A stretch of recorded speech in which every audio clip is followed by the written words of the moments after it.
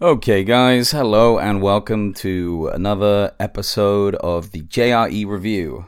Today, I am reviewing Tulsi Gabbard, who's a new 2020 presidential candidate.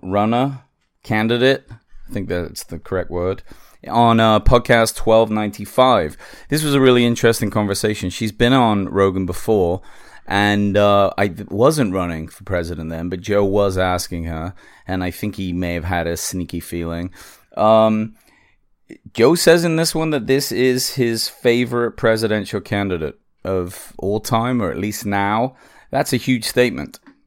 And she's from Hawaii, and I like the way she says Hawaii, or something. I need to practice that, but I like it. Anyway, let's start the review.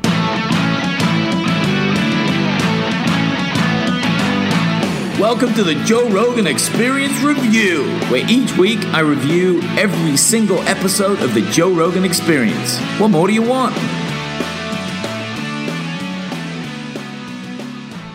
All right. So, what did I get out of this? Well, I liked a lot of what she had to say. Her conversation with Joe is really nice because she seems super down to earth, real, you know? And it's also hard to believe that anyone, once they get to the position of president, can stay that real.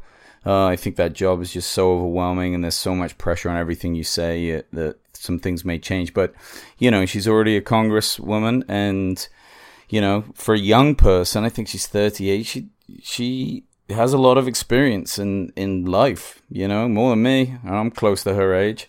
Veteran. Joined after 9/11, you know, she was amped up about that. Did say, doesn't think policing the world works, you know, and I guess that's how you look at the word policing, but being an aggressor all over the world, I mean, it's not bringing people together. That I agree with, you know, seems reasonable. And I like that she's doing what she calls a people-powered campaign. So she's not taking any super PAC money, lobbyist money. That's cool. How long can that last? Can you even run a campaign like that? I guess it just depends how much money is coming in, how many followers you get, how much energy there is behind when your campaign starts. I don't know when they all start running for this. If it's 2020, they must be starting really soon. I don't know. So I guess that's kind of what she's doing now with this, right? She's making that effort and running up against Trump. Man, that is a daunting task. You know, I mean, to be fair, whatever you think of him, he does kind of crush people when it comes to those debates. He's an overpowering individual. They talk a bit about privacy concerns, social media, you know, selling our information, terms and conditions. She even brings up a classic South Park episode. I think it's called like iCentipad, where Stan signs the terms and conditions for Apple or whatever it is, and then they like sew them together, and it's a hilarious episode, and it's like a good point. Like, nobody reads those things, so where is this information going? And, you know, with politics as a whole, it's like, it really is always, to me, felt like just old people are running shit, you know, and now the president's old as fuck, so it's just kind of like the old way of thinking. Like, you think when he was born, how different the world was. It might not hurt to have some young energy in the top spot, in a sense. But we have had younger people before. I think JFK was pretty young when he got in, so this isn't exactly like a new thing. But new politics is with young people. We're making changes. Marijuana getting legal, shrooms decriminalized in Denver. What else? What else are we capable of? I think people are starting to believe that their vote like makes a difference. Kind of like out with the old, in with the new, right? And I guess the rise of these people-powered campaigns, it definitely is going to give a lot more individual power to personal representation.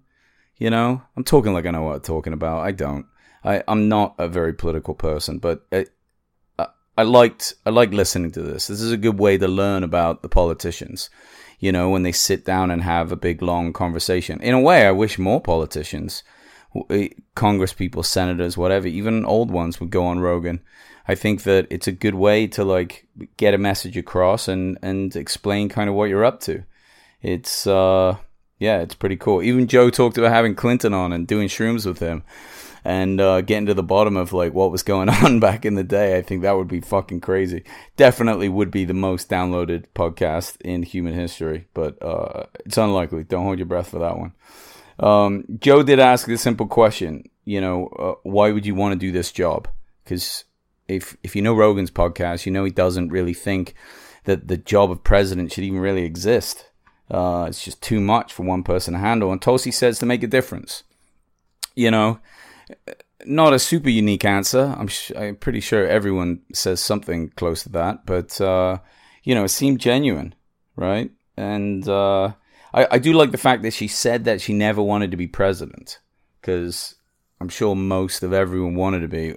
I don't know how true that is if you're running for Congress, because, you're always trying to think of the next step. But maybe she does just focus on one thing at a time, her task at a time, representing Hawaii. And now she's like, I want to do something bigger than that. I want to make a bigger change. I like that. She says she feels very strongly about making things better. And how she defined better through the podcast I liked. I'd be interested to hear your feedback on what you got out of it. I mean, this is going out to a lot of people on Rogan's podcast, and not everyone is a Democrat. So it would be cool to get some feedback and see what people are thinking. He's talked about higher minimum wage. I wish I knew more about economics and how that works. Because, you get those finance guys on there and those business guys, and they say that would destroy business. And they are running businesses. So are they really talking about it destroying businesses and the ability to hire? Or are they just thinking about, getting a new pool and how much money they can siphon off the top? I just don't know. But it sounds good to me. I think people should be able to live okay from a full-time job. To think that someone's working 40 hours a week and they can't even survive on that, that's a bit of a shame, at least even at the minimum level. And I'm sure it happens. Definitely does around LA because it's so expensive. People here often don't have cars. They're taking the bus, just to pay for their rent and other things. It's expensive area and it's tough. She told a cool story, and you'll hear it, about how she got her mother, who owns like some sort of like macadamia nut toffee company, to make these little candy treats for all the Congress people and their staff. And then she was getting all these thank yous from like both sides of the aisle. And that's like a cool idea.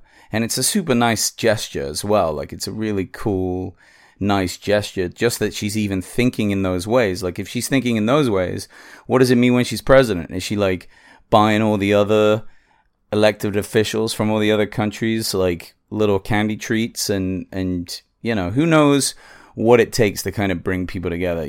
When people are disagreeing on things, the conversation doesn't always go the way that's going to bring people together. But if you bring some treats to the mix, little candy treats, then maybe that works. I liked it. I thought that was a really cool idea. The kind of WikiLeaks and Julian Assad, Snowden conversation part was interesting to me.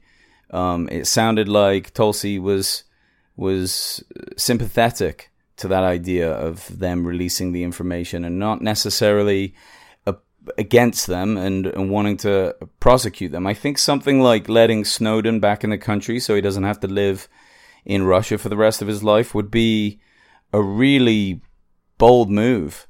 And obviously, governments need secrets and things, but to punish people that out like actual government crimes is kind of weird. I mean, a little bit, right? I mean, it's like, oh, you caught me red-handed, so you're going to jail. That one doesn't give you a lot of faith, really, in government activities. So I liked kind of where she was coming from. And I think as president, she could solely kind of, what do they call it? Forgive. No, there's another term.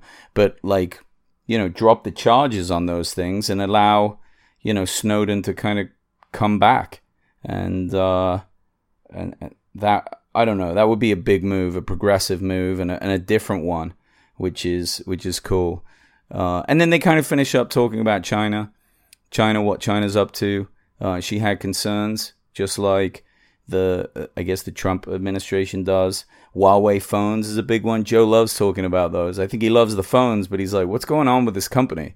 You know, are they watching our stuff? Are they stealing our data? Are they taking this information? You know, and the US, I guess, is like coming down on this company a little bit. So those sound like concerns that you should think about, maybe. I don't know. That's beyond my pay grade. I have no idea.